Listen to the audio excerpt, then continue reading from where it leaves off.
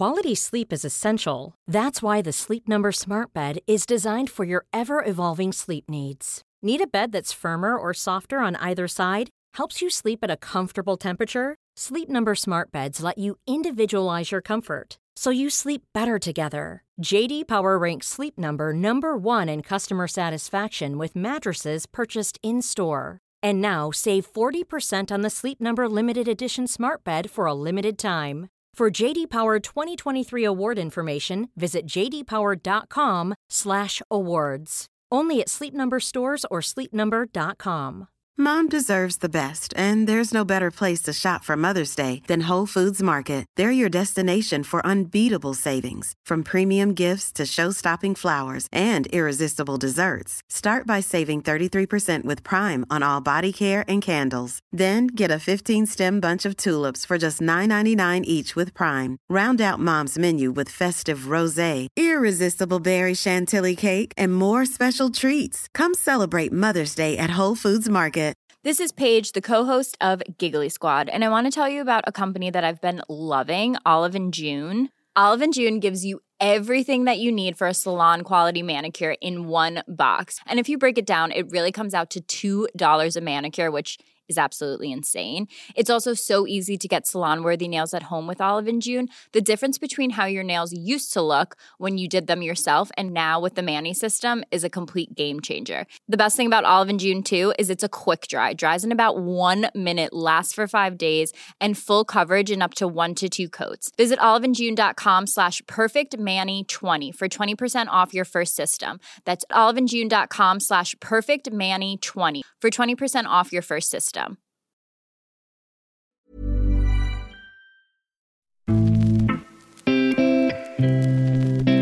Goitom ute på kanten.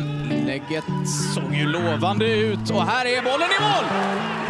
Här kom det från Goitom utom räckhåll för Brattberg. Och så dimper den där bollen ner i högen av spelare. Och det är Paulus Abraham som gör 1-1 för AIK. Ett AIK som blandat i ett den här säsongen är det ungdomarna som har varit det stora glädjeämnet. Bilal Hussein, Robin Tii, Erik Karl, Paulus Abraham och Tom Strannegård är några av talangerna som gjort avtryck. Och just detta att ge sina unga talanger chansen har varit ett framgångsrecept för AIK såväl sportsligt som ekonomiskt. En av nyckelpersonerna i AIK Ungdom har varit sportchefen Leif Karlsson. Efter 23 år på den posten och över 56 år som aktiv i AIK har han nu gått i pension. Och i den här podden får han förklara varför AIK varit så framgångsrika när det gäller att ta fram och förädla talanger. Och naturligtvis om hur det känns att se gamla adepter som Robin Quaison och Alexander Isak göra succé både i ligaspelet och i landslaget. Alltså det är en rent sagt euforisk känsla. Det är jätteroligt att de har under sin tid i AIK fått den resan som har tagit dem vidare till det här. Det var inte självklart alla gånger varje gång, men de har tagit sig igenom det. De hade tillräckligt mycket vilja, ambition och verkligen ta sig hela vägen. Under Karlssons 23 år som ungdomssportchef har klubbarnas akademiverksamheter blivit allt mer professionella. Samtidigt som de får mer och mer uppmärksamhet från såväl scouter, media, agenter och supportrar. Något som Leif Karlsson inte tycker är enbart positivt. Det har blivit lite för mycket status att vara akademispelare, akademitränare, akademiförälder i sitt sociala umgänge i övrigt. Framförallt om de blir för unga. Problemet är när unga spelare blir på något sätt identifierade som fotbollsspelare. 14-15-åringar som har egna Instagramkonton, som kanske har tusentals följare och som håsas och hissas i alla sammanhang. Och vi pratar såklart om den svåra balansgången mellan elit och bredd. Hur man ser till att barn och ungdomar mår bra i en tuff konkurrenssituation. Men även om hur AIK hanterade den så kallade gallningsincidenten och vad man lärde sig av den. Ja, det var väldigt tufft och det tog ett tag innan vi liksom fick grepp om vad det var som egentligen hade hänt. Och det var väl ett sånt exempel att de äldre spelarna som hade utsatt yngre spelare för någonting som de absolut inte ska behöva uppleva. Utöver detta diskuterar vi den så kallade AIK-stilen. Varför AIK varit så lyckosamt på att fånga upp talanger längs blå linjen. Om det viktiga sociala jobbet som föreningen gör. Om hur Leif Karlsson överlevt trots alla ledarskiften i AIK. den egna spelarkarriären med en cuptitel inför 2000 åskådare. Om att vara målvaktstränare för landslagsmålvakter som Bernt Ljung, Magnus Hedman och Mattias Asper. Och så om SM-gulden som ledare. Men som vanligt inleder vi podden med en faktaruta.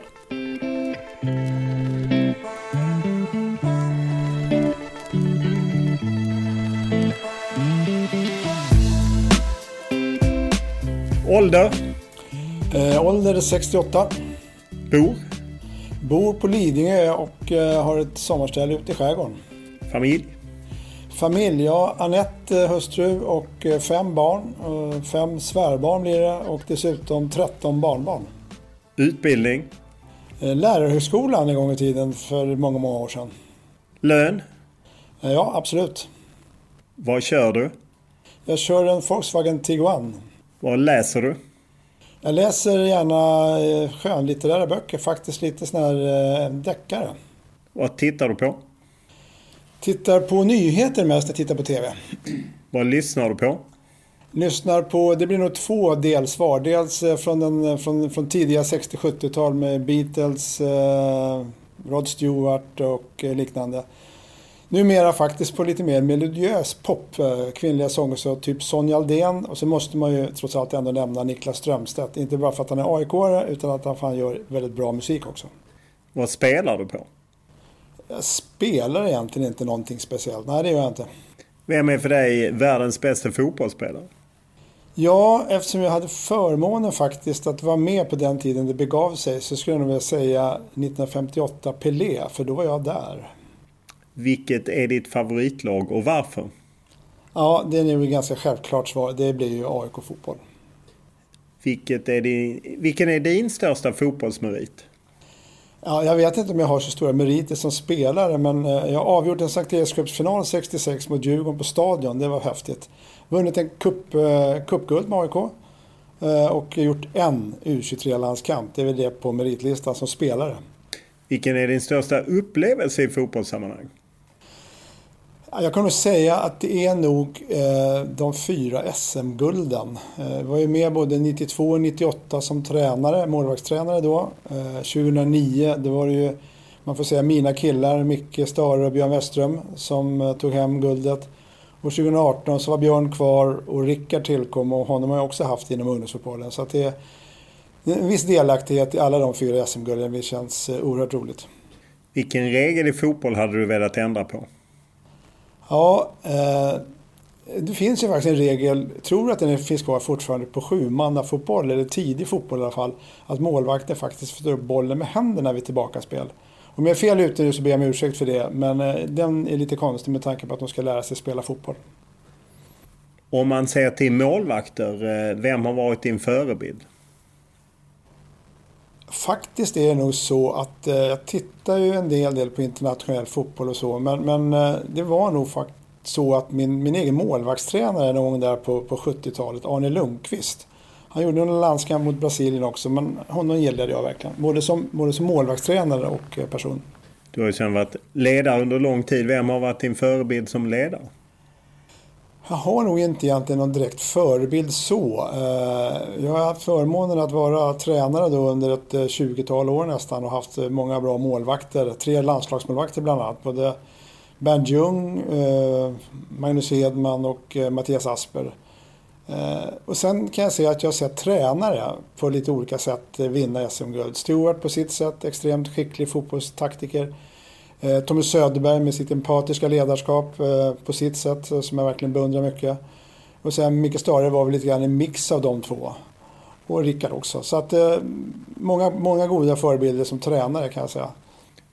Vilken är din favoritfilm? Ja, jag ser en hel del på film och faktiskt är det en fransk film som heter En oväntad vänskap. I vilka tillfällen ljuger du? Jag vill nog påstå att jag inte ljuger. Möjligtvis någon vit nödlögn när man ska ha någon överraskning på gång. Vad var du bäst på i skolan om vi tar åt gymnastiken?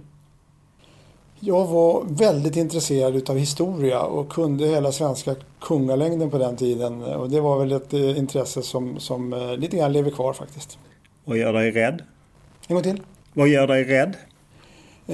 Jag är rädd för att mina närmaste ska på något sätt skadas eller utsättas för sjukdomar eller liknande. När var du riktigt lycklig senast? Det var de tillfällen när jag och min fru har dels gift oss, men framförallt när vi för ett år sedan förnyade våra löften efter 25 år, vilket var ett häftigt tillfälle med alla barnbarnen på plats. När grät du senast?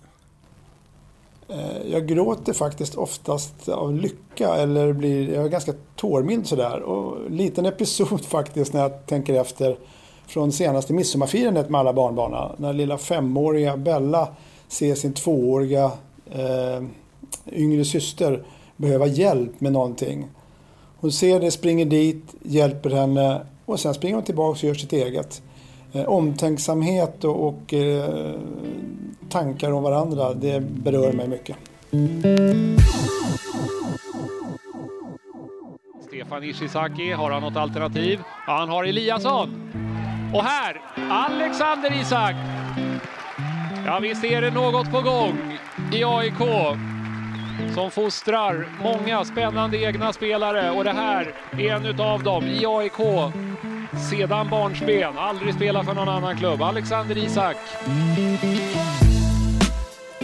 Alexander Isak är det färskaste exemplet på en spelare som fått chansen tidigt i AIK och använt det som en språngbräda ut i livet som utlandsproffs.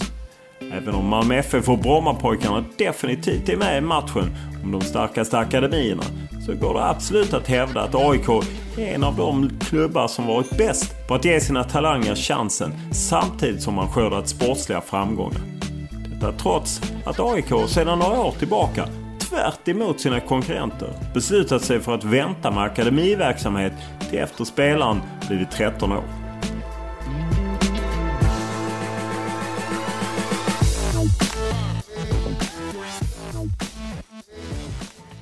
Du är ju sportchef för AIK Ungdom i några dagar till när den här podden spelas in. Du är ju, för att tala om, i fotbollskretsar så gillar man ju folk som stannar i en klubb under lång tid. Det är väl få som slår dig. Vad är det, 56 år eller? Ja, 56 år. 64 gjorde jag min första match som pojklagsspelare i AIK. Och nu när du har haft hand om ungdomsverksamheten så har man ju sett AIK den här säsongen. Mycket egna produkter i unga spelare. Vad känner du som har haft en del i det? Det där är ju resultatet av ett hårt arbete under väldigt många år. Det är jättekul att liksom lite grann, man säger så, sluta på topp. Men att se alla de här unga spelarna komma in och spela och inte bara vara med i truppen utan vara med dessutom i startelvan och göra flera gånger avgörande insatser. Än så länge så är det inte så många matcher vi ser det här, men oavsett det så kan vi säga att ett hårt arbete från en grundidé som vi kallar från U till A inom AIK som har levt under alla de här dryga 20 åren och ett oerhört hårt arbete av väldigt många skickliga, duktiga och engagerade ungdomstränare. Är man lite krass kan man säga att det är kanske ekonomin som tvingar en att satsa på unga spelare samtidigt. Så någonting har ni gjort rätt som ändå plockat fram så många. Vad är det ni har gjort rätt? Jag kan säga så här, jag har väl haft någon form av enkel ledningsfilosofi för min egen del. Som består av tre komponenter. 1. Tro på en idé. Till exempel här från U till A. 2. Förankra den idén i klubben och hos medarbetarna. Och vid behov, vilket har haft möjlighet och kanske anledning att göra i vissa sammanhang, rekrytera rätt medarbetare till det. Och dessutom vara tålmodig och uthållig i ditt genomförande. Gör kanske vissa smärre justeringar men ändra inte om för att någonting inte har gått som man har velat. Tro på grundidén och gör en del justeringar, smärre sådana vart efter när man märker och gör analysen av att så här kanske vi också skulle kunna göra. Och det har anammats på ett bra sätt under alla åren och vi har ju sett resultaten tidigare 90-talisterna, alltså de som är födda på 90-talet kan man säga, typ Robin Quaison, Anton Saletros eller Alexander Isak har ju bidragit både sportsligt och ekonomiskt till AIK. Och nu den här senaste, de som är födda på 00-talet, så har vi faktiskt flera som varit inne och spelat ordinarie senaste matcherna. Så att det är häftigt att kunna blicka tillbaka på det. Om man ser från U till A, det låter enkelt. Vad är det man gör för att lyckas med U till A? För det låter som en knäckfråga. Ja, grundidén ska ju finnas och vara liksom förankrad i hela organisationen. Och sen handlar det nog rätt mycket om att få in rätt medarbetare. Vi har haft förmånen att rekrytera och ibland kanske lite tur men också lite magkänsla på vilka som är med på idéerna från början och är beredda att genomföra dem i praktiken. Jag har ju inte varit tränare på ganska många år nu men haft möjlighet att se till de tränarna. Och det har också varit så att från U till A, vilket kanske inte är lika uppmärksammat, har gällt även tränare och ledare. Tittar man på dagens organisation, ledning i AIK, så klubbdirektören Björn Westström var i 10 år hos mig mellan 1999 och 2009. Tränarorganisationen i övrigt för A-laget, Rickard Norling, Patrik Gildefalk, Tobias Ackerman, scoutingchef, Henrik Jurelius, sportchef, kommer från ungdom. Båda tränarna på damsidan, Caroline Sjöblom och Robert Svanström, kommer från ungdom. Dessutom så har det varit en plattform för tränare och ledare som har tagit karriärväg utanför AIK. Jens Andersson har varit hos mig, Micke Stare som jag har sagt.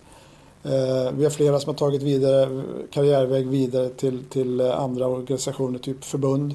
Sofia B. Karlsson till RF, Peter Wemberg, förbundskapten U19, Elimineri som är chef över nationella fotbollsutbildningarna på förbundet. Så att vi har haft en väldigt bra plattform för många att utvecklas. Och det är extra roligt att många av dem utvecklas vidare inom AIK. Och det innebär att det finns någon form av AIK-identitet som lever vidare. Och det är det som jag tror att hela tiden har vi fått fram minst 1 eller 2 spelare varje år. Och nu har det blivit lite extra. Och det är nog också faktiskt inte bara av ekonomiska skäl, utan efter SM-guldet så gjorde man ett omtag och började titta lite grann annorlunda. För då satsar man ju stenhårt på att nu ska vi ta det SM-guldet. När det var avklarat, check på den, så tog vi Rickard och Björn framförallt tag i att vi skulle kunna långsiktigt jobba med den här devisen från U till A. Och resultatet så här långt har ju på väldigt kort tid blivit väldigt lyckat. Om man ser till era mål så ska ni ju helst plocka upp minst 2 spelare. Ska vara kvalificerad för AIK här. Hur mycket tryck känner man när man liksom leder en ungdomsverksamhet i en allsvensk storklubb och de vill ha upp spelare helt enkelt? Det handlar ju om att de spelarna som vi utvecklar enligt en väl genomarbetad utvecklingsplan som alla tränare är förtrogna med även från de yngre åldrarna, även om vi inte har någon akademi där. Så att kvaliteten på spelarna ska kunna vara på ett sådant sätt så att när de närmar sig U17, U19 framförallt, eller P17, P19 som det heter numera, upp till A-laget, då ska det vara konkurrenskraftiga på en gång. De ska liksom vara där och ha varit med så pass mycket. Och i AIK funkar det ju så att spelare som är på väg upp, de tränar under ganska långa perioder med A-laget innan de ens erbjuds ett A-lagskontrakt. Inför sommaren nu så är det några nya spelare som får prova på som är födda ännu yngre, 03. Så att det finns ett system som genererar möjligheter för spelare som visar framfötterna i sina ungdomsmatcher att ta sig hela vägen upp. Trycket kan vi säga att vi vill ju väldigt gärna att de här unga spelarna ska ges möjligheten. Och så som det har fungerat tidigare med Andreas Alm före Rickard, han var ju väldigt mån om att följa med och hänga med och se de här spelarna. Och nu har vi också med Rickard som tränare i den här nya satsningen också på samma sätt alla möjligheter. Som att det finns ett gediget intresse så känns det ganska naturligt att det här händer. Det svåra är väl ibland att om man flyttar upp spelare och sen kanske de inte får så mycket speltid i ett allsvenskt topplag. Och jag menar, en period jobbade ni med Väsby och så. Hur löser man det glappet för att de just ska få matchtid? Väsby var ju ett framgångskoncept, oerhört lyckosamt. Jag tror vi fostrade ett 20-tal A-lagsspelare på de 4-5 åren som vi hade det. Av olika skäl, framförallt UEFA-regler, så funkar inte den typen av samarbete med 2 klubbar så nära varandra i seriesystemet. Vi har haft en del samarbete med Vasalund nu. Samuel Burin, 00, blivande, bedömer jag, AIK A-lagsmålvakt. Gör sin första säsong på heltid på riktigt i Superettan nu med Akropolis.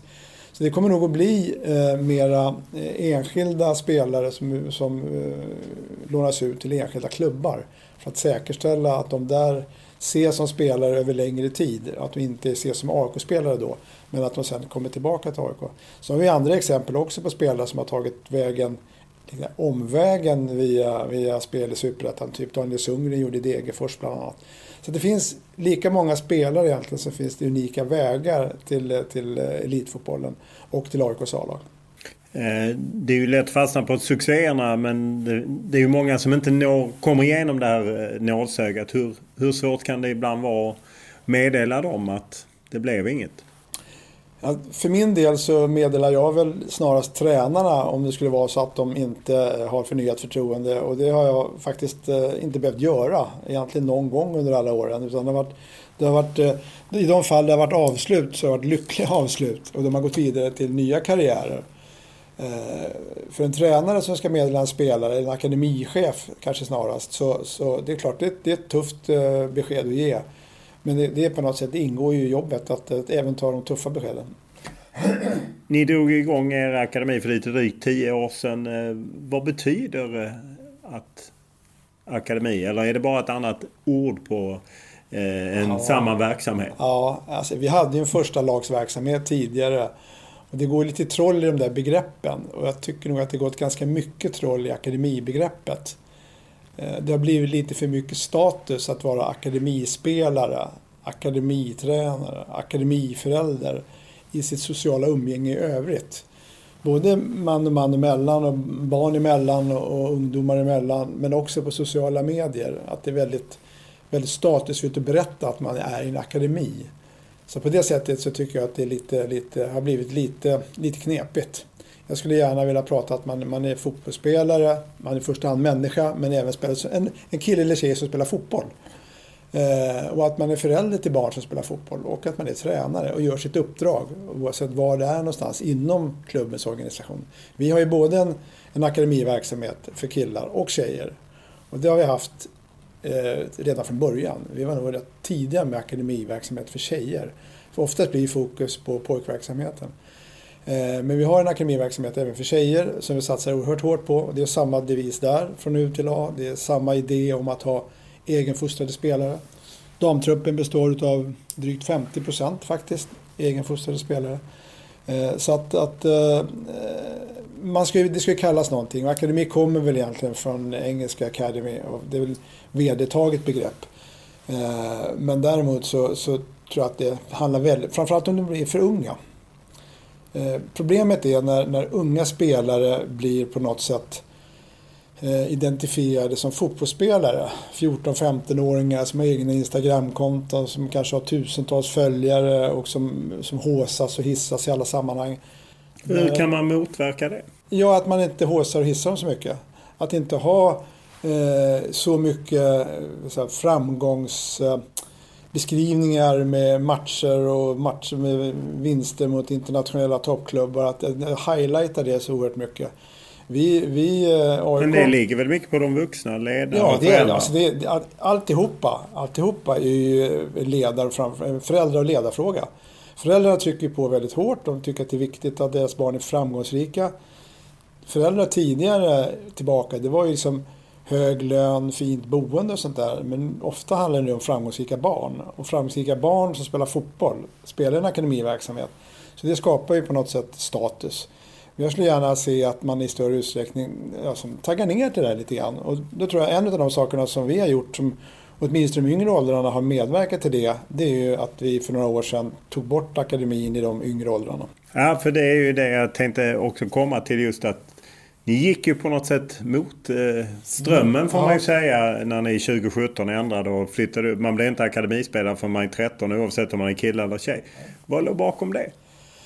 Ja, det får jag nog ta på mig personligen ganska mycket. Därför att jag både som förälder och mor- och farförälder och har sett alla de här killarna och tjejerna som spelar fotboll i AIK och haft en del samtal med föräldrar. Och när jag tillräckligt många gånger hade hört om föräldrar som berättar om hur den här uttagningen gick till. Jag var själv med och tog besluten att sänka åldern från till och med 15 eller från 13 i alla fall till 11 till 9. utifrån någon sorts konkurrensperspektiv i Stockholm. För ungdomsfotbollen i Stockholm, som jag vet, att den är väldigt speciell. Den liknar nog inte någonting annat, i alla fall inte i Sverige, med konkurrens och så. Och när jag hade hört berättelser tillräckligt ofta hur det här 8-årsåret inför 9-årsåret påverkade familjen och familjens liksom situation och barnens mående. Jag kommer framförallt ihåg någon mamma som berättade om sin son, var det då, som hade sagt: mamma, tror att jag kommer med? Och då präglade det ett helt år. Och kanske tidigare än så i värsta fall. Så att det jag gjorde då, det var väl att initiera, och det här är alltså i januari 2016, initiera en översyn, ingenting mer än så, en översyn utav verksamheten, akademiverksamheten. Tillsatte en intern arbetsgrupp där de då ledande var med: Johannes Wiklund som nu är akademichef, Elimineri som nu är på förbundet, Tobbe Ackerman, chefscout för A-laget, var med. Björn var med som referens och Peter Wennberg var med som också nu är på förbundet. Där kom det igång diskussioner kring det här. Högljudda diskussioner, initierade diskussioner, laddade diskussioner om det här i förhållande då till om vi gör något annat, vad innebär det för vår situation gentemot andra klubbar. Så. Sen tog jag också initiativ till och tog kontakt med externt killar som jobbar inom olika organisationer, förbund och så. Så att jag fick med mig, vilket jag är oerhört glad över, både forskningsperspektivet, Per Nilsson, Centrum för idrottsforskning, de 3 utvecklings- eller utbildningscheferna på hockey, innebandy och fotbollsförbundet, Anders Wahlström, RFs barn- och ungdomsansvariga, Dennis Hurtin som då var ungdomsansvarig i Älvsjö AIK, som var en klubb som inte bedrev selekterad verksamhet, ska jag säga, Tobias Östberg, medförfattare till boken Barn- och ungdomsfotboll, ingen lek. Så det var en ganska bred referensgrupp. Hoppas att jag inte glömde någon nu. Men där förde vi också en dialog om det här. Och den pågick ganska länge faktiskt. Vi stötte och blötte fram och tillbaka och sådär. Och i slutändan, så när vi hade gjort det färdigt, så var vi mogna över att nej, vi ska inte selektera barn. Vi ska inte utsätta barn för den situationen. Där 2 kompisar kanske från förskolan gick i skola tillsammans. Och en just då bedömdes vara lite bättre på att spela fotboll. Hamnade i en grupp, fick en akademitränare, träningstider. Och den som inte var lika bra just då hamnade i en annan grupp och fick en föräldratränare. Och i och för sig lika mycket träning har man alltid fått möjlighet till AIK. Men det blev skillnad.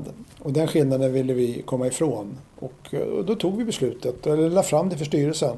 Väl underbyggt givetvis med den här bakgrunden. Vad var riskerna som man såg om man liksom genom att göra så här? När inte andra klubbar gör så här? Nej, alltså ungdomsfotbollen i Stockholm då, för de flesta klubbar i övriga landet har ju inte den här diskussionen överhuvudtaget. De började där vid 13, 14, 15, 16 kanske till och med. Med selekterade lag. Men konkurrenssituationen i Stockholm, Alliansen, AIK, Djurgården, BP, Hammarby, kan vi också berätta lite grann om. För den allians där klubbarna träffas med kontinuerliga möten och sånt. Men samtidigt finns en konkurrenssituation där föräldrar väljer klubb utifrån vad man tycker kunna ge bäst möjlighet för en son eller dotter att lyckas som fotbollsspelare. Och tror man som förälder på att en tidig selektering och tidig uttagning till ett akademilag är vägen till ett A-lag, då kan man välja det. Det var den diskussionen som fördes. Samtidigt sa vi att ja, det finns nog en hel del föräldrar eller ambitiösa föräldrar till barn som tror att det är rätta vägen. Och samtidigt gjorde vi bedömningen att det fanns tillräckligt många kloka föräldrar som värnade om barns välmående mer än en tidig akademisatsning. Och än så länge så ser vi inga tecken på... Nej, för det har ju gått 3 år. Har ni märkt något tapp? Nej, direkt första året där så det kom du lite grann liksom, vi förberedde och diskuterade och liksom hade en dialog och sånt. Men då var det nog en del föräldrar som valde att lämna AIK. Vilka som väljer när de kommer in som 5, 6, 7 år, det vet ju inte riktigt hur man väljer då. Men inflödet till knatteskolan då, 5-6-åringar, det har inte minskat, snarare tvärtom. De som valde bort visas att en hel del, kanske till och med merparten av dem, har ju valt att ställa frågan och komma tillbaka. Så att det kändes inte som någon dramatisk förändring. Snarare det att vi bedömer idag, så som utvecklingen har varit i de här åldersgrupperna, att en helt annan miljö. Det är inte det här laguttagning och alla, nu ges det möjligheter, man vet att man har ganska sofistikerade system i lagen på att alla verkligen ska spela lika mycket och kallas till matcher och sådär. Det innebär att föräldrarna kan ju liksom koppla av. De som har valt att satsa på att ha sina barn i AIK, där vi då som grundregel 1A, att se på hur ska vi definieras, hur ska vi beskriva vår verksamhet, då utgår vi från barns välmående. Barn ska må bra, de ska tycka att det är kul, vi ska skapa trygga miljöer, de ska utvecklas i de miljöerna, men de ska vara där utifrån sin egen motivation. Det vill säga inte mammas och pappas motivation, utan för att de själva vill. Och är de det, då tror jag då har vi nått steg 1 av det som vi definierar som vår strategi. Det vill säga barns välmående.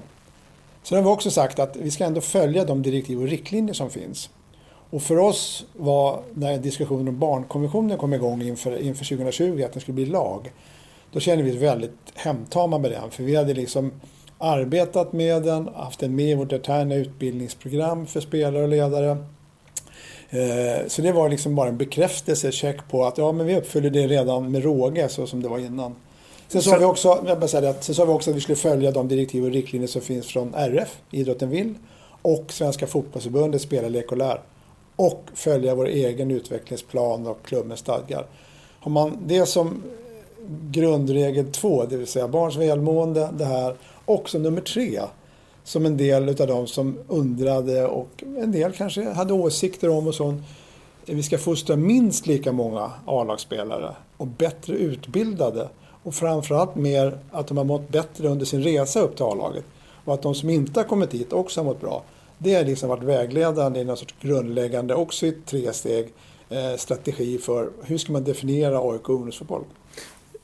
Det låter ju väldigt klokt, och vad jag förstår så finns det även stöd i forskning att göra så här. Varför tror du inte fler följer efter er? Alltså det är ju inte så många, det är Stockholmsklubbar. Tyvärr är det så att det sprids lite grann utanför de klubbar som har lag i Allsvenskan.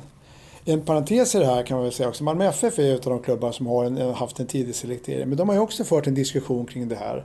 Och vi har haft en dialog tillsammans med dem. Vi har vissa sammankomster med Malmö FF och IFK Göteborg i någon sorts erfarenhetsutbyte. Där saker vi gör. Och då har de frågat oss om hur har ni hanterat det och bakgrunden till det och sådär. Och de gör ju vissa förändringar i sin yngre verksamhet också.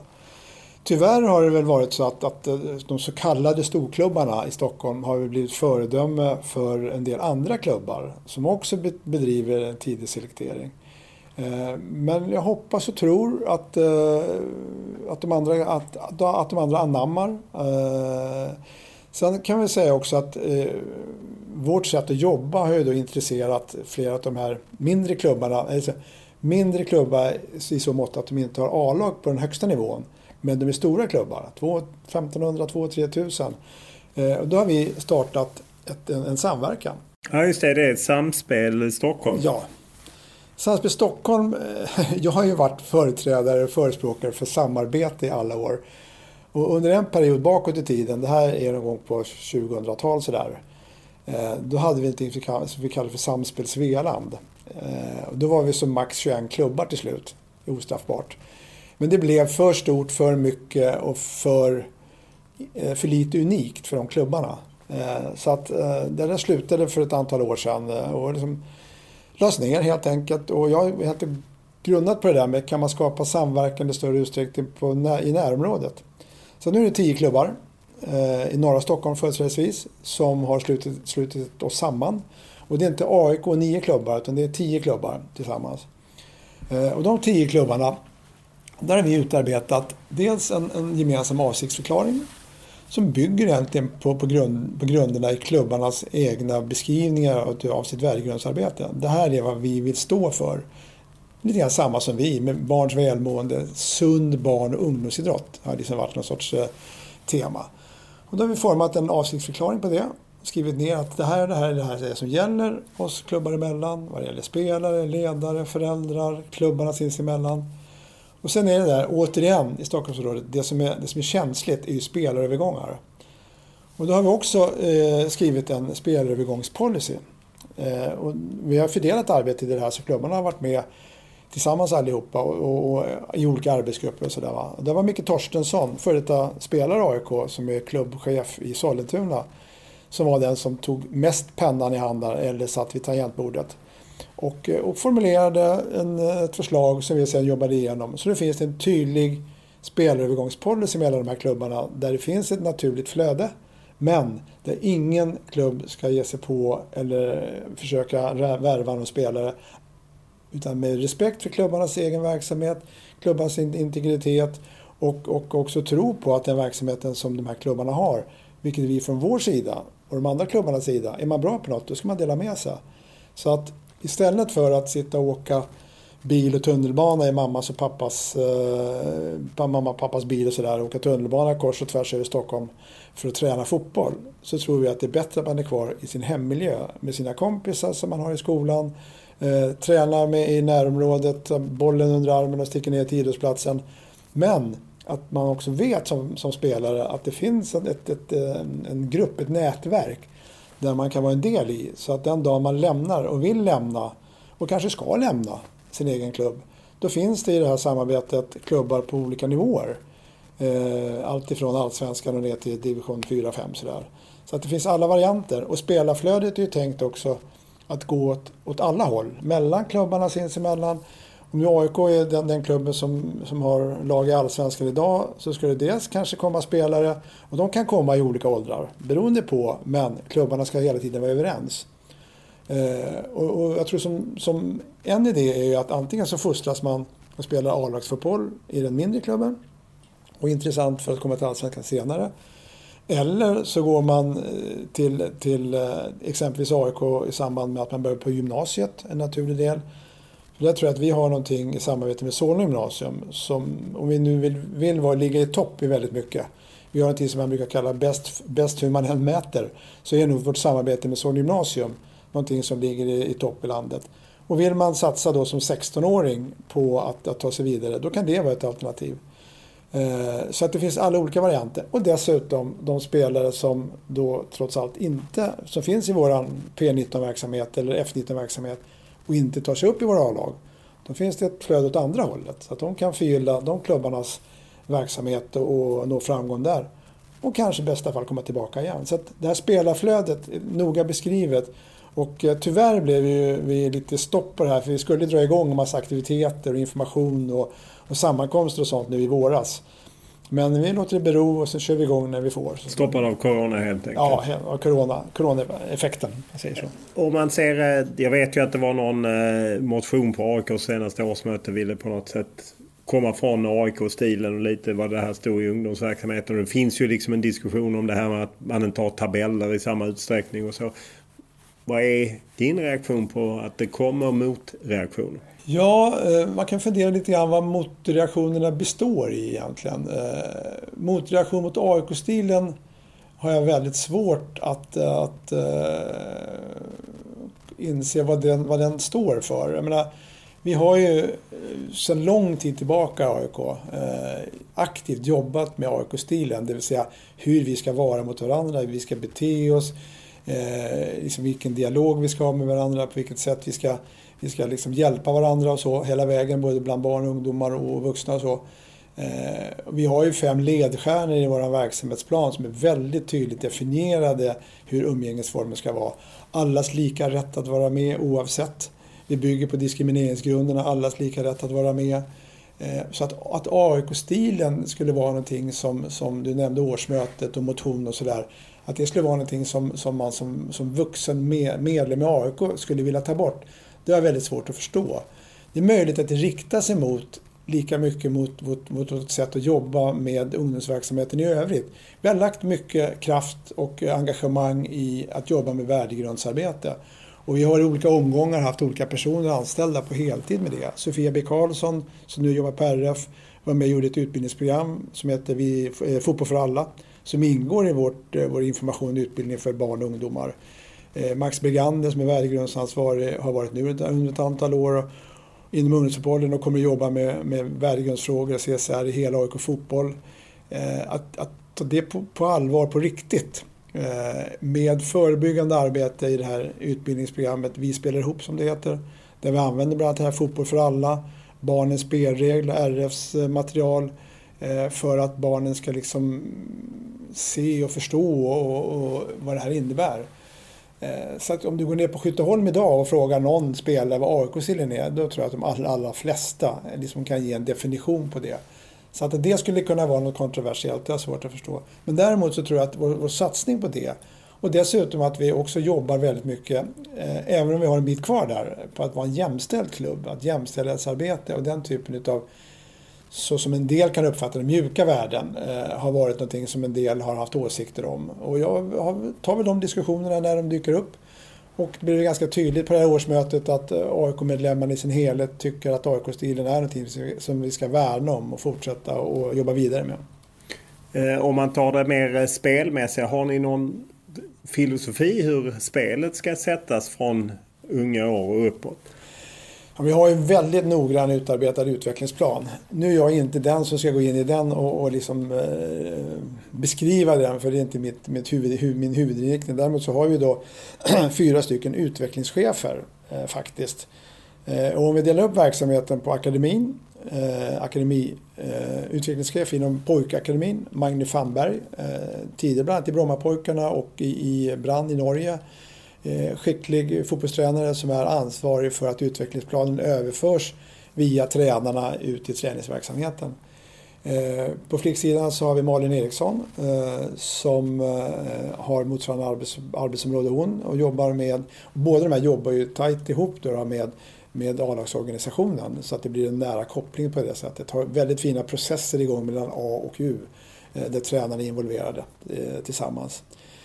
Och på barn- och ungdomssidan då, så det som Dennis Hurtin är ansvarig för numera, han som är med i referensgruppen och blev anställd då 2017 för att genomföra det här. Där har han i sin tur via sina kontakter, han är en av de som jag känner som är mest påläst och kan forskning om barn och ungdom. Så har han lyckats engagera 2 stycken forskare. Så det är 2 stycken forskare, det är alltså inte forskare som sitter på ett laboratorium och forskar, utan det är alltså 2 stycken tränare som är ute i verksamheten. Och där Marco Sullivan, som då är utvecklingschef för 8-12, alltså den verksamheten, killar och tjejer, och implementerar och överför utvecklingsplaner i den verksamheten. Och James Vaughan, han är också forskare då och är utvecklingschef för 13-19. Och det intressanta är det här, de har just nu då, Mark har pågående forskningsarbete med ett stöd från ett universitet i England, Hallam University i Sheffield, om icke-linjär utveckling. Alltså barns och ungdomars utveckling sker ju inte linjärt från A till B, utan det sker ju omgångar och trappsteg och sådär. Det handlar hans forskning om, väldigt väl applicerbar i en ungdomsverksamhet. James forskning som är avslutad, det är en doktorsavhandling alltså, som handlar om omgivningens påverkan på en klubbs identitet. Så han har intervjuat både tidigare ordföranden, vd:ar, supportergrupper, de som har varit länge i AIK, och har skrivit en avhandling hur klubben på olika sätt kan påverkas av sin omgivning. Och vi ser ju också att spelare idag påverkas av sin närmiljö. Alltså alla spelare som kommer till en träning, de kommer från olika förutsättningar. Kommer från villan i Djursholm eller förortsområdet där det bor många på ändå samma område, så har de olika bagage med sig in i träningen. Och vi försöker i den här utvecklingsplanen fokusera i och för sig på vad ska träningen innehålla, men också i mötet. Så det oerhört viktiga mötet mellan tränaren och spelaren, barnet, ungdomen, individen. Så vi försöker se till att de här killarna och tjejerna utvecklas i första hand som individer, som människor, schyssta värderingar. Och samtidigt så påverkar de också att jobba med sina färdigheter som fotbollsspelare. Och vi brukar ha en devis, vi har ganska många sådana. Vi brukar prata om AIK-spelare ska vara smokinglirare med skruvdobb. Ja, vad betyder det? Ja, det betyder att det ska vara lite finess, det ska vara lite elegant, det ska vara med att kunna både göra den där farliga dribblingen och samtidigt kunna säkerställa ett bra försvarsspel. Men samtidigt skruvdobb, hårt jobb, energiskt jobba tillsammans. Oavsett hur tränaren, nu pratar vi kanske mer om A-lag, ställer upp i spelsätt och spelsystem så ska man alltid jobba och göra sitt jobb tillsammans. Och det är det som på något sätt definierar det. Men sen innehåller det ju själva liksom pedagogiken i akademin förändrades också lite grann samtidigt som vi tog åldersbeslutet om att gå bort ifrån isolerad teknikträning, spring därifrån den konan till den konan och passa hit och passa dit, utan utgå från spelet. Skapa spelförståelse. För barn slår en bredsida kanske på lite olika sätt. Då kanske inte benställning och fotisättning har så stor betydelse. Men om de ser och förstår spelet och var luckorna finns, om man spelar bakom där, eller igenom där eller runt där, eller om man motståndarna har bollen, hur man täcker så att inte de kommer igenom, och har en dialog om det.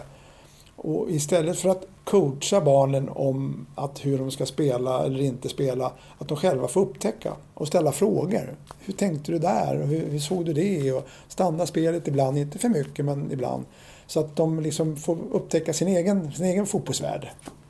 Hur viktigt är skolverksamheten? Trots att du pratar om dem som människor så är det ju ändå så att där finns ett mål man vill nå, landslag och liknande, och samtidigt ska man sköta skolan.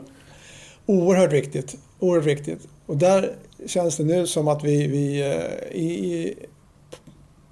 jag nämnde tidigare vårt samarbete med Solna gymnasium. Och där lägger vi oerhört stor vikt att de spelare som kommer in på Solna gymnasium, killar och tjejer, också klarar sin skolverksamhet på ett maximalt sätt. Vi har den stora fördelen då att ha träningstider som stämmer överens med vårt A-lag. Det är ganska ovanligt faktiskt. Det brukar vara lite mer obekväma tider. Men 10.00 tränar våra fotbollsspelare på gymnasiet.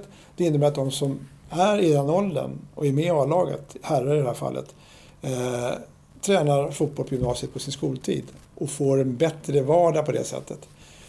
Och sen nära samarbete på så sätt att våra mentorer vid skolan brukar normalt sett vara skolans mentorer, men det är fotbollstränare. Det är alltså deras egna tränare i vardagen som är behöriga att ha undervisning och sätta betyg och alltihopa i skolan. Så de har sina egna tränare som mentorer och de kan se hela deras vardag vad det gäller när det är lite körigt i skolan och vilka åtgärder som krävs för det. Så det samarbetet med Solna gymnasium är oerhört viktigt för att de här spelarna, ungdomarna, ska både kunna satsa på sin fotbollskarriär maximalt, men också ha en karriär om fotbollskarriären tar slut. Eller om man blir skadad eller så. En civil karriär, kunna studera vidare på högskolor. Samtidigt så har vi precis nu påbörjat, som jag tyvärr inte får med och liksom fullfölja då, ett samarbete på grundskolan med Skytteholmsskolan i Solna. Ligger precis för Skytteholms IP, det var den största delen av träningsverksamhet. Där började vi med en årskurs 7 nu, det här läsåret som var, och fick ihop en klass. Till nästa år så har det här spritt sig, så det blir, sjuorna blir 8, en klass, nya 7 blir 2 klasser. Och där räknar vi med att fylla på så att fler och fler ungdomar väljer att kombinera det här redan från årskurs 7, det vill säga 13 år när man har möjlighet, kanske i större utsträckning, kanske i viss utsträckning resa. Men vi hoppas att många av de som bor i närområdet kommer att välja det. Så att redan där ges det möjlighet för att kombinera fotboll och skola. Och för att backa ytterligare ett stadium då, så har vi också inlett nyligen ett samarbete med Solna stad som vi har som väldigt fin samarbetspartner. Idrott för alla, där vi har eftermiddagsverksamhet 4 dagar i veckan i årskurs 4, 5 och 6. Välbesökt under hösten, under våren till att börja med, och sen tog vi det också stopp då, men vi hoppas att kunna starta upp igen. Och då är det idrott brett, det är inte bara fotboll utan alla typer av idrotter.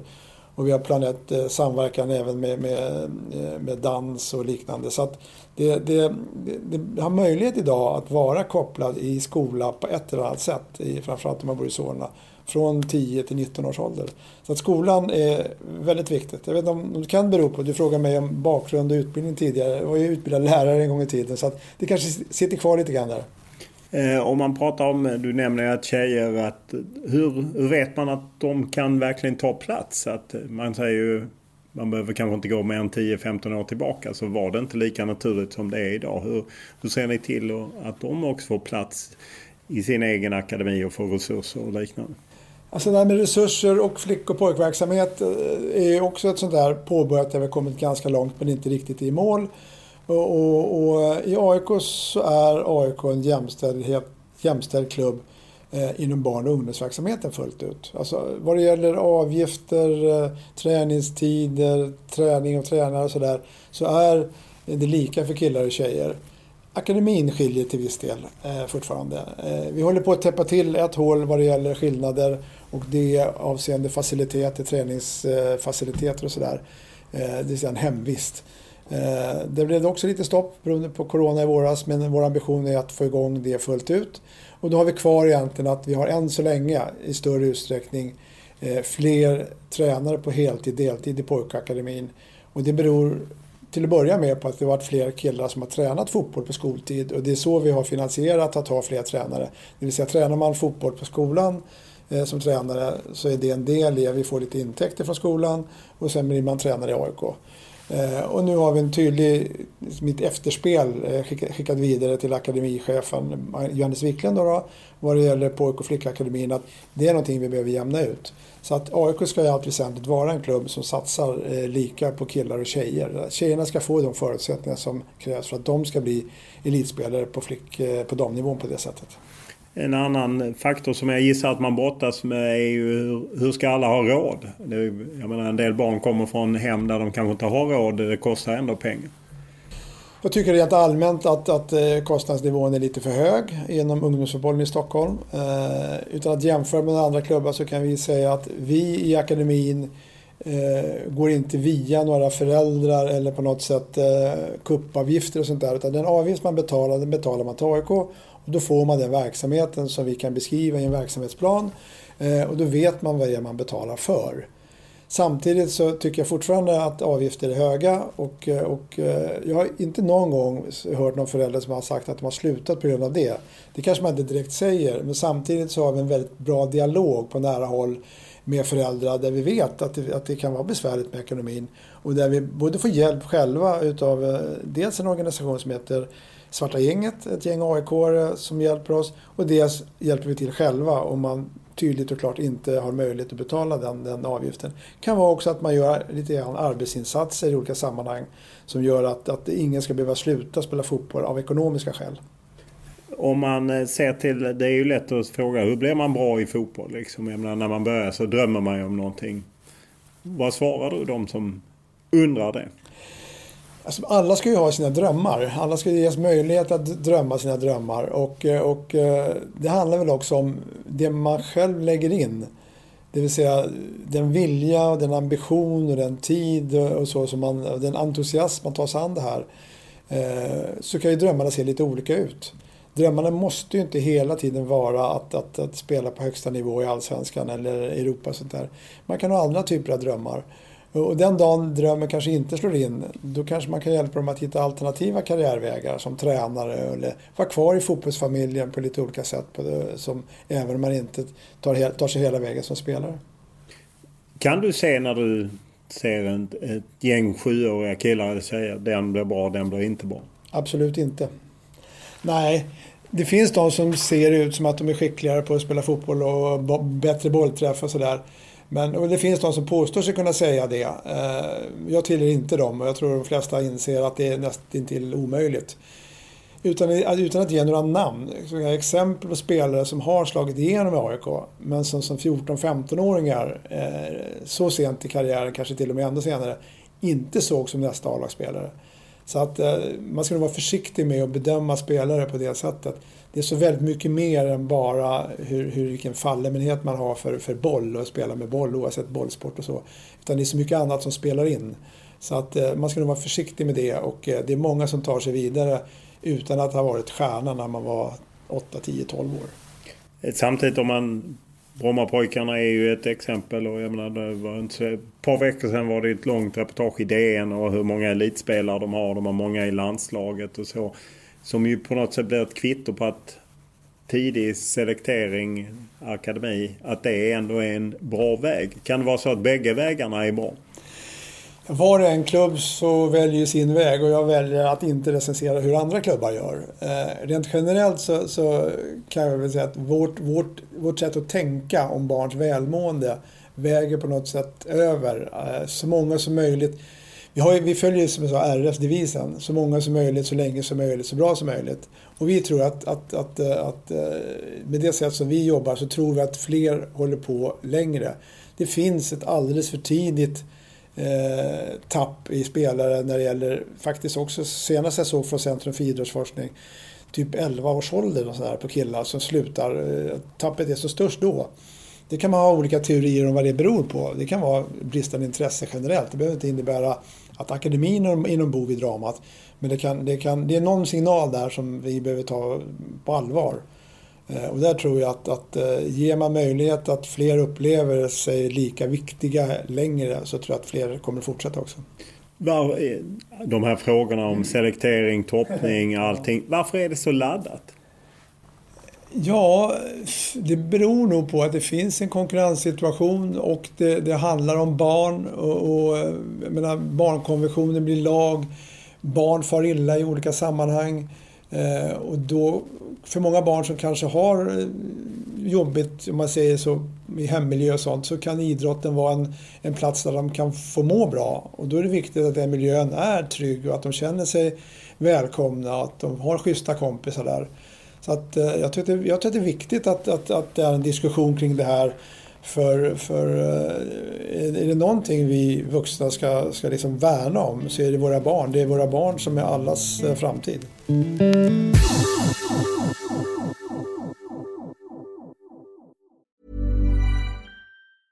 Quality sleep is essential. That's why the Sleep Number Smart Bed is designed for your ever-evolving sleep needs. Need a bed that's firmer or softer on either side? Helps you sleep at a comfortable temperature? Sleep Number Smart Beds let you individualize your comfort, so you sleep better together. JD Power ranks Sleep Number #1 in customer satisfaction with mattresses purchased in-store. And now save 40% on the Sleep Number Limited Edition Smart Bed for a limited time. For JD Power 2023 award information, visit jdpower.com/awards. Only at Sleep Number stores or sleepnumber.com. Mom deserves the best, and there's no better place to shop for Mother's Day than Whole Foods Market. They're your destination for unbeatable savings, from premium gifts to show-stopping flowers and irresistible desserts. Start by saving 33% with Prime on all body care and candles. Then get a 15-stem bunch of tulips for just $9.99 each with Prime. Round out Mom's menu with festive rosé, irresistible berry chantilly cake, and more special treats. Come celebrate Mother's Day at Whole Foods Market.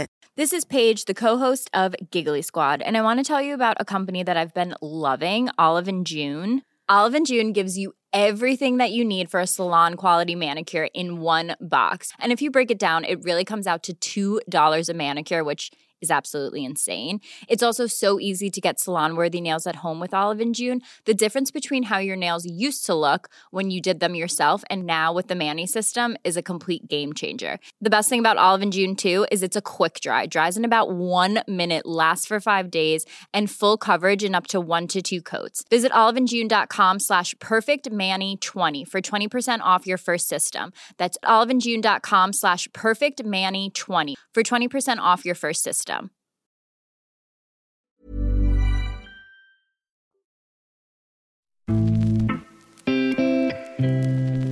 Jag visste hela tiden, jag sa hela tiden att vi skulle vinna. 2 dagar innan jag hade den här tatueringen. AIK guld 2 lax 9. Alla snackar om att vi bara snackar. Men vi vann till slut. Det här var för min familj och alla som trodde på mig och Rinkeby och alla förorter i Sverige, man. Martin Mutumba var en av de stora guldhjältarna 2009. Men han var också startskottet för en våg av talangfulla spelare från Stockholms nordvästra förorter som bidragit starkt till AIK de senaste åren. För de boende längs tunnelbanans blå linje har laget blivit det självklara valet. Och Leif Karlsson tror att AIK har stora möjligheter att göra en social insats för områden kring Solna.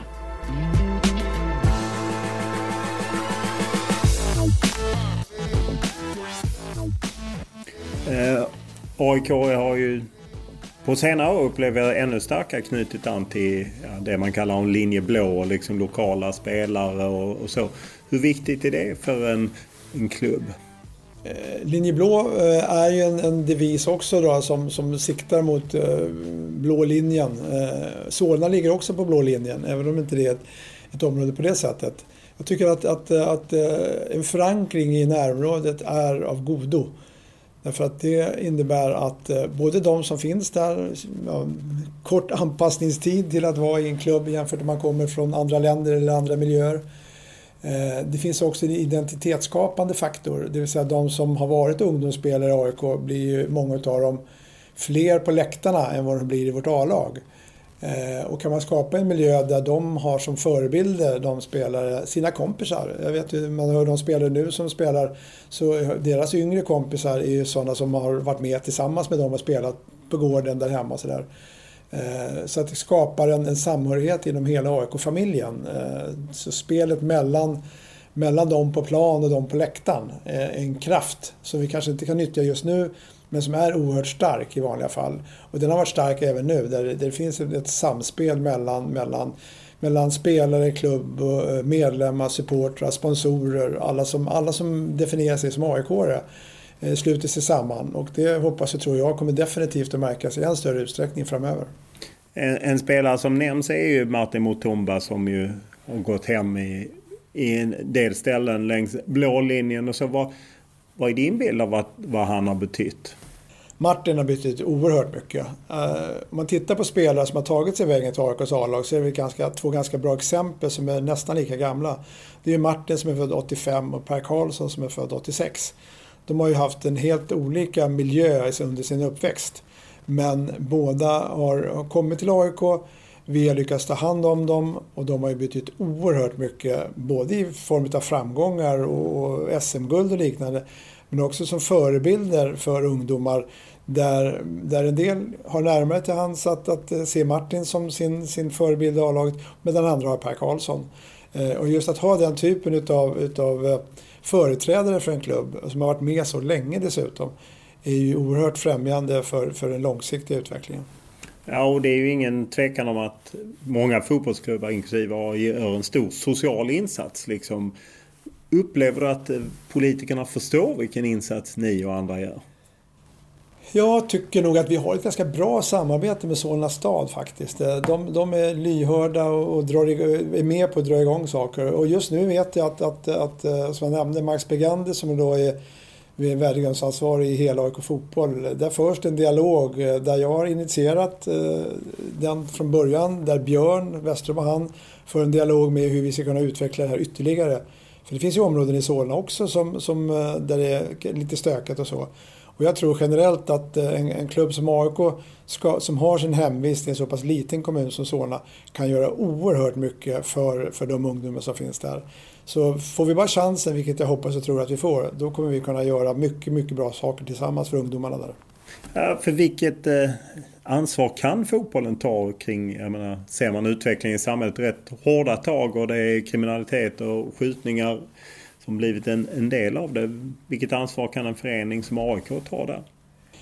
Så AIK är allmänna idrottsklubben. Vi ska ju vara öppen för alla. Alla som vill komma till AIK ska ju ha möjlighet att komma till AIK. Samtidigt har ju vi sagt att inom ramen för det här samspelet med klubbarna i Stockholm så tror vi att ett samspel i närområdet är än viktigare.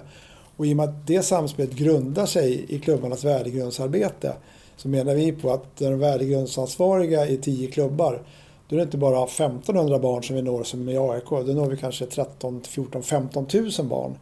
Kan vi få igång det, att på samma sätt sprida de goda cirklarna, för där vet jag att det finns klubbar inom det samspelet som gör bra saker hos sig. Kan vi ta hjälp av det, vi andra klubbar, och sprida det som jag gör på, då ska vi ta ett stort ansvar.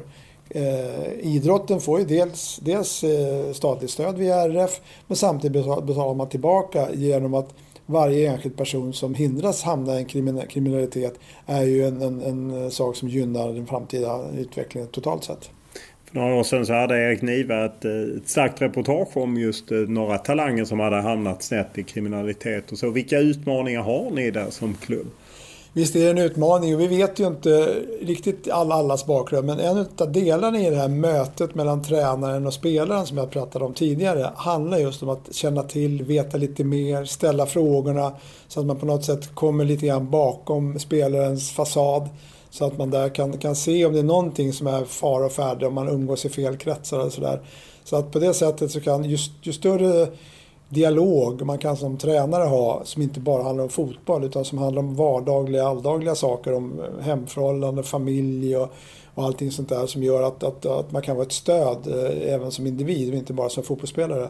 Det blir mer och mer viktigt, ett mer empatiskt förhållningssätt hos våra ledare blir än mer viktigt i den värld som vi lever i. En princip som ni drivs av är ju att man ska få en andra chans och helst inte stängas ut. Hur svårt kan det vara? Ja, men vi ser väl det. Alla människor kan ju göra misstag. Man kan göra ganska grova misstag. Men om man med det sagt också inser att det var misstag man gjorde och i en dialog säger att det här är en misstag som jag gjort, det här är ingenting som jag vill fortsätta med eller fortsätta göra, så tycker jag alla människor oavsett förtjänar en andra chans. Och det har varit ett förhållningssätt när det gäller att ta hand om barn och ungdomar som på ett eller annat sätt har hamnat lite fel. Då kan idrotten och fotbollen och AIK vara en räddning för deras del. Hur känns det när det finns vissa som man inte kan rädda som på något sätt glider över i en tuffare värld? Ja, det är väldigt tråkigt och väldigt trist. Och det vi kan göra som står inom vår makt så att säga, det är verkligen engagera sig i varje enskild individ så långt det någonsin är möjligt. Sen kan man bara konstatera att nej, vi kanske inte kan klara allting än som klubb. Men vi har i allra högsta grad den ambitionen att göra så mycket vi någonsin kan för att alla ska liksom må bra inom klubben och fortsätta vara kvar och på det sättet inte hamna fel. Du har ju själv nämnt, ni har både haft Sofia B. Karlsson och nu Max Bergander. Hur viktigt är det att man har någon som jobbar med värdegrundsfrågor? Det är viktigt utifrån perspektivet att både jobba proaktivt, det vill säga att jag har nämnt ett internt program som heter Vi spelar ihop. Varje år går vi igenom AIK-stilen, varje år har vi dialogdiskussioner med spelare, tränare, ledare, har föräldraseminarier med föräldrarna och sånt där. Så att det är liksom någonting som präglar verksamheten i allra högsta grad. När det är sagt så kommer det ändå, när 1500 barn träffas och deras föräldrar och ledare träffas, interaktion mellan människor innebär ibland friktion. Och då finns de här personerna till hands att ta hand om det också, reaktivt. Det kan skrivas en incidentrapport när någonting inte håller enligt AIK-stilen. Och då är det i första hand tränarna. Det kan vara utvecklingscheferna som ligger närmare, eller så är det Max som i nuläget är där som kliver in i en dialog med vederbörande. Och då handlar det ofta om att ett samtal, då klarar man det på ett samtal. Och det vad kan en incidentrapport gälla? Ja, det är väldigt sällan är att det handlar om barn som är elaka mot varandra faktiskt. Tyvärr är det oftast det föräldrar som har åsikter om det ena och det andra. Och föräldrar som uttrycker sig mot tränare eller på olika sätt stör verksamheten. Jag ska bara säga att vi har fantastiska föräldrar i AIK som i och med att vi jobbar så hårt med dem. Men det händer ibland att det går överstyr i någon sorts ambition. Och då kan det vara så att två vuxna kan behöva lite hjälp att prata med varandra och reda ut det tillsammans. Om man ser till att Max Bergander och sätter ihop en värdegrund. Ibland blir det ju så att en värdegrund känns som mer bara ord och inget. Hur ser man till att det som är fint på en ord på en whiteboard verkligen finns på plan? Jag vet inte hur många gånger jag har hört Max säga AIKs värdegrund ska inte vara något vackert som står i en hylla på kontoret utan det var som den lever i vardagen. Och jag vet att han tillsammans med utvecklingscheferna också för diskussion. Hur kan vi omsätta AIKs värdegrund i praktiken i fotbollsträningen, alltså på plan med varandra. Och iaktta hur barnen, ungdomarna, spelarna interagerar med varandra. Och inte bara prata om liksom passningsriktningar och sånt där, utan också så här, vad händer där mellan dig och din kompis där? Hur kommer det sig att du rör till på något sätt? Eller bra jobbat när du gjorde tummen upp eller sådär. Så att det här lever även i vardagen. Och som jag sa tidigare, jag tror att de flesta vet vad AIK-stilen är och står för. Att vara schysst kompis. Så att i det här fallet så skulle jag nog säga att AIK-stilen lever verkligen i vardagen faktiskt. Ja, det är ju nästan 20 år sedan. Jag vet att det var en kris för AIKs ungdomsverksamhet, den här gallningsincidenten på något läger i Katrineholm. Vad betydde det i efterhand? Det betydde att värdegrundsarbetet ställdes på sin spets. Vi hade haft innan men kanske inte jobbat riktigt tillräckligt aktivt med det. Och det blev en signal till att ta tag i de frågorna. Och där jobbade vi stenhårt under ett par år. Och det är utifrån det som de här 5 ledstjärnorna idag lever vidare. Då vet jag att när vi hade jobbat färdigt med det, jobbat färdigt gör man egentligen aldrig, men vi hade jobbat igenom det rejält. Då hade vi föreläsningar, barn hade gjort teaterföreställningar och skrivit dikter och sådär. Så på något sätt så landade hela det där i att vänta nu, ja det där hände, nu är vi här och nu tar vi oss vidare. Så vi har jobbat med liksom AIK-stils team ända sedan dess och satt det högt på agendan för att någonting liknande aldrig ska hända igen. Så det blev en viktig signal, en väckarklocka och någonting som vi därefter liksom har jobbat aktivt med. Och därför vi tycker att det är så viktigt att det här verkligen är någonting som alla omfattas av och omfamnas av. Hur var det där och då när det skedde? Det var ju någon slags inkilning mot... Ja, det var väldigt tufft och det tog ett tag innan vi liksom fick grepp om vad det var som egentligen hade hänt. Och det var väl ett sånt exempel att de äldre spelarna som hade utsatt yngre spelare för någonting som absolut inte ska behöva uppleva, de tog vi oss an dem också. Så det var många långa samtal med de som då var engagerade i AIK och AIK-stilen. Tränare, ledare och andra. Så att när hela den processen, som var en väldigt jobbig period på många sätt, men när den var igenom, då kunde ändå de spelare som var med där och valde vilja fortsätta göra det, även de som hade utsett sina yngre kompisar. Hur trygg är du att det inte sker någonting i närheten av det? Jag kan aldrig vara säker på att någonting inträffar, men jag tycker att vi har gjort precis allting som vi någonsin kan med det arbete vi har gjort och som ligger så fast förankrat hos alla. Och när vi även väljer tränare och ledare så är vi noga med att liksom kolla deras liksom synsätt på deras roll. Att du är inte bara fotbollstränare, du är också en vuxen individ som ska ta hand om barn. Fint och följsamt av Kristoffer Olsson. Här är Emil Forsberg. Olsson finns som kort alternativ. Där är Ludvig Augustinsson. 4 svenskar i straffområdet. Quaison! Robin Quaison! Ger Sverige ledningen med 1-0 på Friends Arena i Solna. Vad var din känsla när Robin Quaison startade i ett EM-kval på Friends och gjorde mål? Det är häftigt. Det som händer nu också när AIK är så väl representerade. Dels att vi är väl representerade av unga spelare i vårt A-lag. Samtidigt så är det att våra unga spelare, jag läste någonstans att när Robin och Alexander spelar tillsammans så är det liksom framtidens landslagsspelare, framtidens spelare. Kryddar man det dessutom med Pierre Bengtsson som faktiskt också är AIK-fostrarspelare. Han var en sån som valde AIK när han var 16 och gick iväg. Tyvärr gjorde inte Sebastian Larsson det. Han var ju med på sommarläger i AIK när han var 16 år gammal. Det är inte så många som kanske har koll på det, men jag lyckades inte få honom att välja AIK när Arsenal hörde av sig. Men han har en viss AIK-anknytning. Det kanske var det som gjorde att han också kom till AIK så småningom. Så att lite grann så har vi från ungdom bidrag med spelare i form av både Robin, och Alexander och Pierre och kanske i viss utsträckning också eller Sebastian. Men vad är känslan just att spelare som har kommit genom er verksamhet och nu gör avtryck i La Liga, Bundesliga, landslaget? Ja, det är en rent sagt euforisk känsla. Det är så roligt framförallt för de killarna. För någonting alla de här har gemensamt, det kan jag säga. De är fantastiska individer, fantastiska människor. Så det är sådana som har verkligen unnar all framgång. Och det är jätteroligt att de har under sin tid i AIK fått den resan som har tagit dem vidare till det här. Det var inte självklart alla gånger varje gång, men de har tagit sig igenom det. De hade tillräckligt mycket vilja, ambition och verkligen ta sig hela vägen. Och det får man i allra högsta grad konstatera att det har de verkligen lyckats med. Kände du kring både Quaison och Isak att det här är något alldeles extra? De hade ju kvaliteter som var det, men det var däremot inte en självklarhet att de skulle ta sig hela vägen. För de mötte också motgångar och det var just det här att inte vara stjärna för tidigt. Så att vägen till AIKs A-lag och landslag är kantad utav både framgång och ibland motgångar. Och då gäller det att man dels själv är tillräckligt stark, men också att omgivningen ger det stöd som man behöver just då. Så de har liksom lotsats fram varsamt och fått de möjligheter som de väl har tagit tillvara på sen så småningom. När man är ung talang så blir man gärna uppvaktad av utländska klubbar som vill att man ska komma, typ Sebastian Larsson.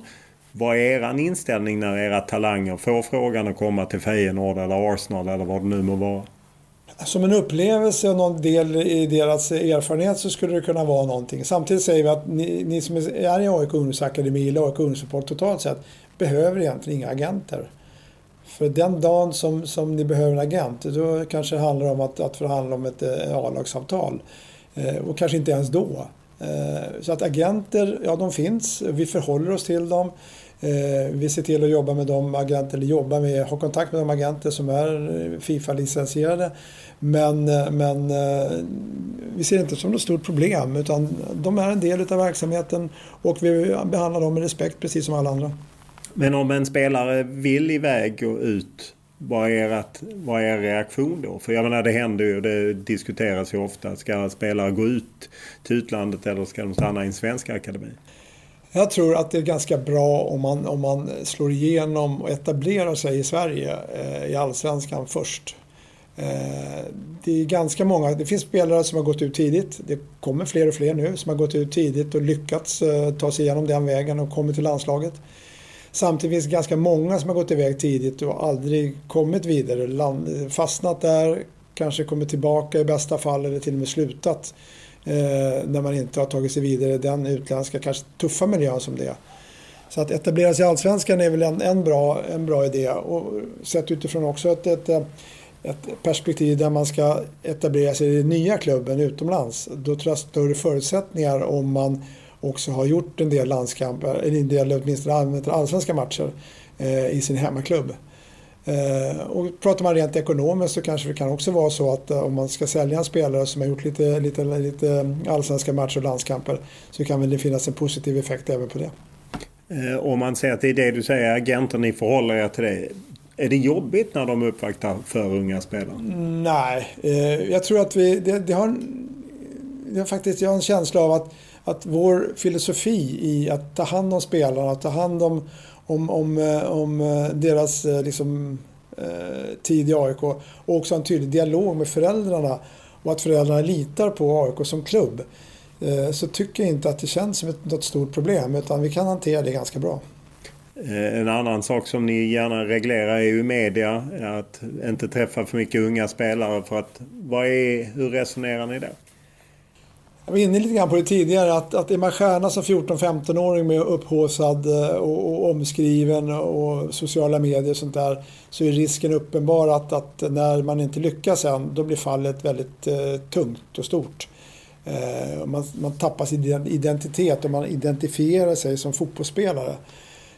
Och samma sätt där, när det går väldigt fort som det har gjort för några av våra unga spelare nu här senaste matcherna bara, då är vi lite återhållsamma för att de ska fokusera i första hand på liksom att vara i vardagen och inte flyga iväg själva och snarast att man fortsätter på den väg man är. Och det finns alltid en risk om man blir för mycket upphaussad att man tappar fokus på sin huvudsakliga uppgift och spela bra fotboll. En som hanterade det var ju Alexander Isak som gick väldigt starkt och så. Och det finns ju en beskrivning i Johan Segui för AIK-ordförandens bok om att du och Björn Westström tog strid liksom för att klubben skulle skriva kontrakt med honom. Var det så? Alexander slog ju igenom väldigt fort och det var väl på våren där som allsvenskan skulle börja. Och vi hade en diskussion jag som föredragande i styrelsen om Alexander och hans situation nu och hans framtid. Och det var en väldigt odramatisk sådan. Jag tyckte att det var viktigt att försäkra oss om Alexander och styrelsen tyckte också att det var viktigt och så skrev vi avtal. Det var inget konstigt. Vad kände du när det blev en sån jättetransfer som slår till och med Zlatan Ibrahimovic transfer? Ja, det var ju helt otroligt egentligen att det var flera saker i det. Dels så tror jag Alexanders avtryck som fotbollsspelare men också som individ ödmjuk inför de framgångar som man faktiskt hade på väldigt kort tid. Och sen var det väl också en skicklig förhandling utav Björn när han såg att möjligheterna fanns att göra en så stor transfer. Så det var många saker som spelade ihop där, spelade samman och det var ju ett bra utfall av det. För man kan väl säga att Alexander, förutom att han fyllde AIK som spelare under de åren han var där, så kan man säga en del av grunden till SM-guldet 2018 kommer från de intäkter vi fick i samband med den övergången.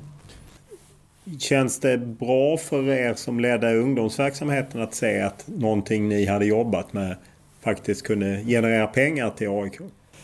Det är i första hand inte det vi jobbar med. Som jag sagt, jag har pratat välmående mycket nu. Det är vårt viktigaste. En del av de spelarna som verkligen vill och satsar och tar sig vidare. Tar sig upp till vårt A-lag. Fantastiskt roligt. Vi gläds varje gång det händer. Om det i slutändan också kan generera intäkter till AIK, som AIK i sin tur sen återinvesterar i ungdomsverksamheten, både barn- och ungdomsverksamheten och akademin, så blir det liksom ett bra kretslopp kan man väl säga.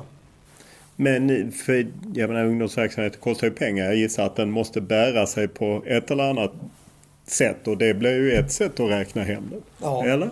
Det är ett sätt att göra det på.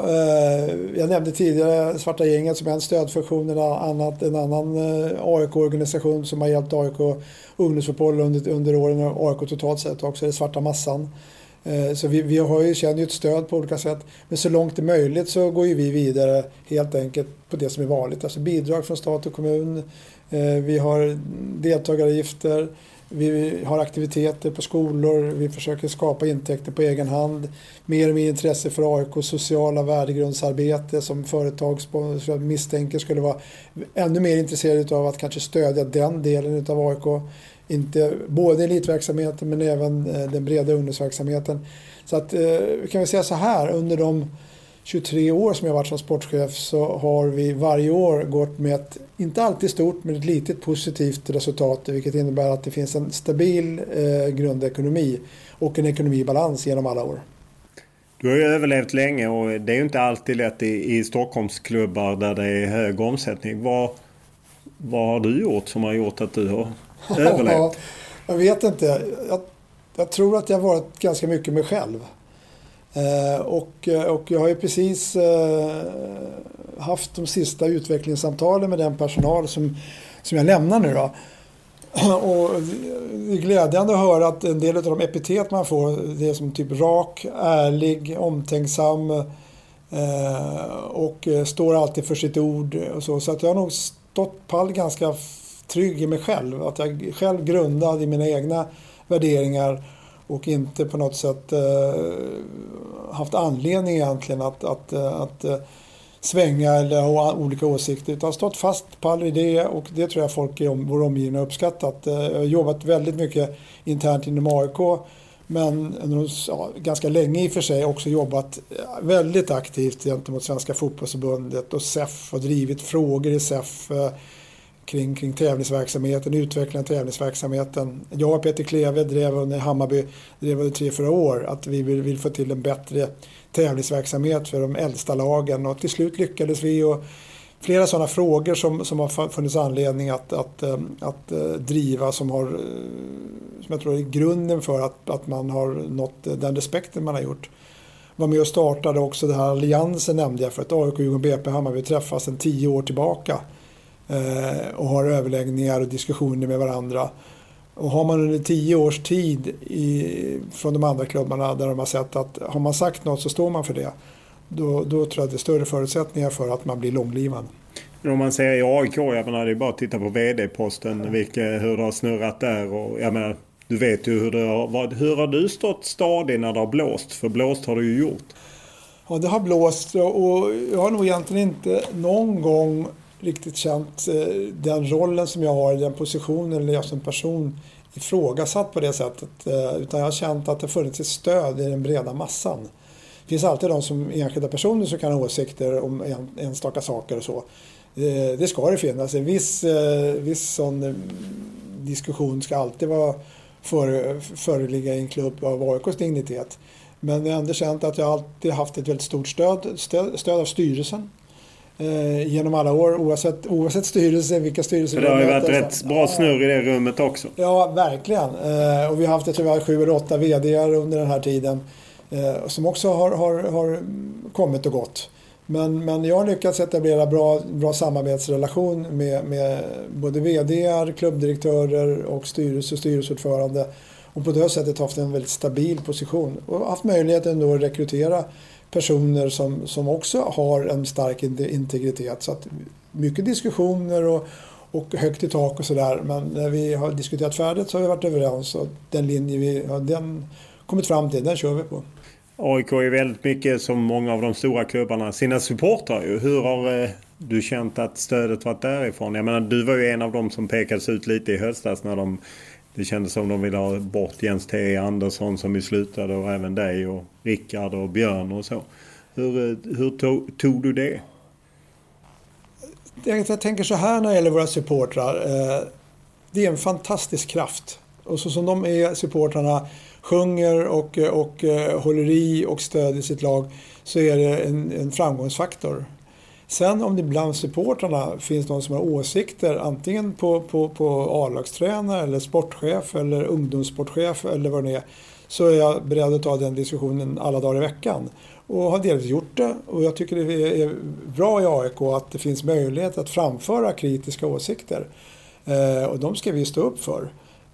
Så att jag känner det som att det finns en ömsesidig respekt. Det var lite roligt faktiskt när i höstas var det någon gång i november först annonserades att jag skulle sluta till halvårsskiftet. Och då kom det väldigt många glada tillrop och du har gjort ett bra jobb och sådär från väldigt många fotbolls-Sverige och AIK och sånt där. Men någonting som gladde mig lite extra det var faktiskt att en del av dem som har varit ganska kritiska bland supportrarna på en del av de beslut som jag hade varit med och drivit och tagit skickade hälsningar som ganska många var inne också och liksom tyckte var bra. Och det var liksom heders 56 år även om vi inte haft samma uppfattning i olika frågor. Och det uppskattar jag också. Hur ofta har du varit rädd i din roll eftersom det ju kan blåsa i en stor klubb? Ingen gång. Jag har aldrig varit orolig för mig alltså fysiskt på något sätt överhuvudtaget. Vad känner du just när du tittar? Du har ju nämnt hela den ledargenerationen som du varit med och tagit fram. Vad känner du kring det? Ja, det är ju en oerhört stolthet att dels ha haft förmågan i de flesta av de här fallen att identifiera deras kapacitet och framförallt deras potential. Att ha gett dem möjligheten att AIK ungdomsfotboll är en plattform för så många som tar sig vidare inom AIK eller utanför AIK.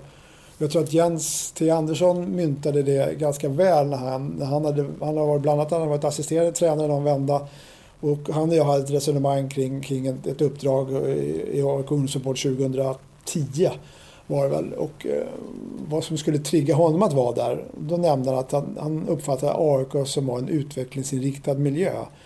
Och det är ett ganska bra epitet att de som finns i AIK har alla möjligheter att utvecklas. Jens blev ju sen sportchef lite senare det året. Där han gjorde ett fantastiskt jobb. Och det är väl en av dem som jag tror kanske saknar lite grann i AIK. Vad ser du framåt för AIK och vad blir viktigt?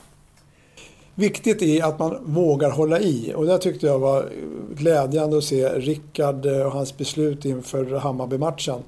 Det hade kunnat vara lätt att falla för trycket i att satsa eller inte våga satsa vidare på det både spelsätt och de spelare som man hade blivit när Norrköping hade lite grann kört över AIK får man väl säga matchen innan. Det visar på styrka, det visar på förtroende från ledning att ta det beslutet. Och det är en vägledning för framtiden samtidigt att klarar man den persen, även om ni kommer kunna ta emot i matcher framöver, så har man ändå stakat ut färdvägen till att den satsning man har bestämt sig för, att den kommer att gälla även över tid. Du har ju ett förflutet som spelare, började som ungdom, du nämnde själv i att avgjorde Sankt Erikscup. Sen var du ju målvakt och vann kuppen och så. Hur var det att spela för AIK på 70-talet? För jag utgår från att det skiljer sig från hur det ser ut på Friends idag. Det var ju lite annorlunda. Jag har sett några sekvenser från tv-inspelningar, tv-inslag där. Och det gick lite långsammare, det var lite lugnare på många sätt. Under den perioden så var väl inte AIK under spelarkarriären det mest framgångsrika. Vi kom tvåa 72-74, då hade vi inte börjat spela så mycket. Sen spelade jag 75-80, var med, inte själv, jag som var skadad 79 på hösten. Var med, tog tillbaka AIK till Allsvenskan sen 80 och insåg då, tyckte väl då att kanske en karriär som målvaktstränare kunde vara någonting som man kunde satsa mera på. Och på den vägen blev det då under 2 decennier i stort sett. Du var också med och vann kuppen, men det kanske inte var så stort på den tiden. Jag tror ni såg mitt lag i Landskrona Boys i dubbla matcher. Stämmer på Landskrona IP först och sen på eller på Råsunda-stadion såklart. Och det har varit 2000 åskådare och sånt där på Råsunda. Ja, det var inte större än så. Nej. Var det helt naturligt för dig att stanna? Du var utbildad som lärare också, men du ville ändå ha en fot kvar i fotbollen. Ja, i och med att jag började i AIK då för 1964, det låter ju som att det var väldigt länge sedan, det var i alla fall förra seklet en bra bit in på det. Så hade jag väl någon idé om att jobba 10 år med varje grej innan jag provade något nytt. Så jag var lärare i 10 år, jag jobbade på Folksam i 10 år. Det bästa med de 10 åren på Folksam att det var där jag träffade min fru Annette. Sen var jag tyckte att jag hade gjort mitt där någonstans och fick väl en fråga av Sune Hellströmer, tror jag någonstans, om inte ett jobb i AIK kunde vara någonting. Jag sökte ett jobb på förbundet då faktiskt. Så jag lämnade Folksam och halvtid AIK. Ett halvt steg ut i ingenting. Och på den vägen är det väl. Det fanns en anställd då och nu är väl ett dryga 20-talet. Så att det har varit en viss utveckling i AIK ungdomsfotboll under de här 20 åren. Om du ser tillbaka som tiden som målvaktstränare, vad var mest givande med det? Det var lite grann samma sak där, utan att jag tänkt på det så mycket, så var det väl att ge de spelarna, de målvakterna som var där, Magnus och Bernt Ljung och Asper och de andra som fanns med under de åren som jag var målvaktstränare. Det var de som varit mest lyckade, alla 3 landslagsmålvakter. Att ge dem möjligheten att ta vara på sin talang och utvecklas och nå maximal effekt. Just det här att på något sätt hjälpa andra att utvecklas har väl blivit lite grann en ledstjärna för mig i mitt yrkesliv. Nu när du slutar, hur blir det att följa AIK då? Jag kommer följa AIK till att börja med på distans här. Jag kommer fortsätta följa AIK. Riktigt hur det blir, det vet jag inte. Jag vet inte riktigt heller om livet som pensionär ser ut. Jag har fått prova på lite grann nu här under våren att jobba hemifrån och så. Jag har fått lite förfrågningar om tänkbara uppdrag och sådär, men vi får se. Jag tänkte börja med att landa med semester från och med 1 juli och ett tag framöver. Stort tack! Tack så mycket för att jag fick vara här. Podden var som vanligt producerad av Olle Junell Lindberg och klippt av Daniel Eriksson. Som vanligt vill vi gärna ha era synpunkter, tankar, idéer, önskemål eller er kritik. Enklast är att mejla mig olof.lund@tv4.se eller skriva till mig på Twitter eller Instagram. Och då är det Olof Lund som gäller i ett ord. Stort tack för att ni har lyssnat den här veckan och den här vårsäsongen. Nu tar podden uppehåll och är tillbaka någon gång i slutet av augusti. Stort tack!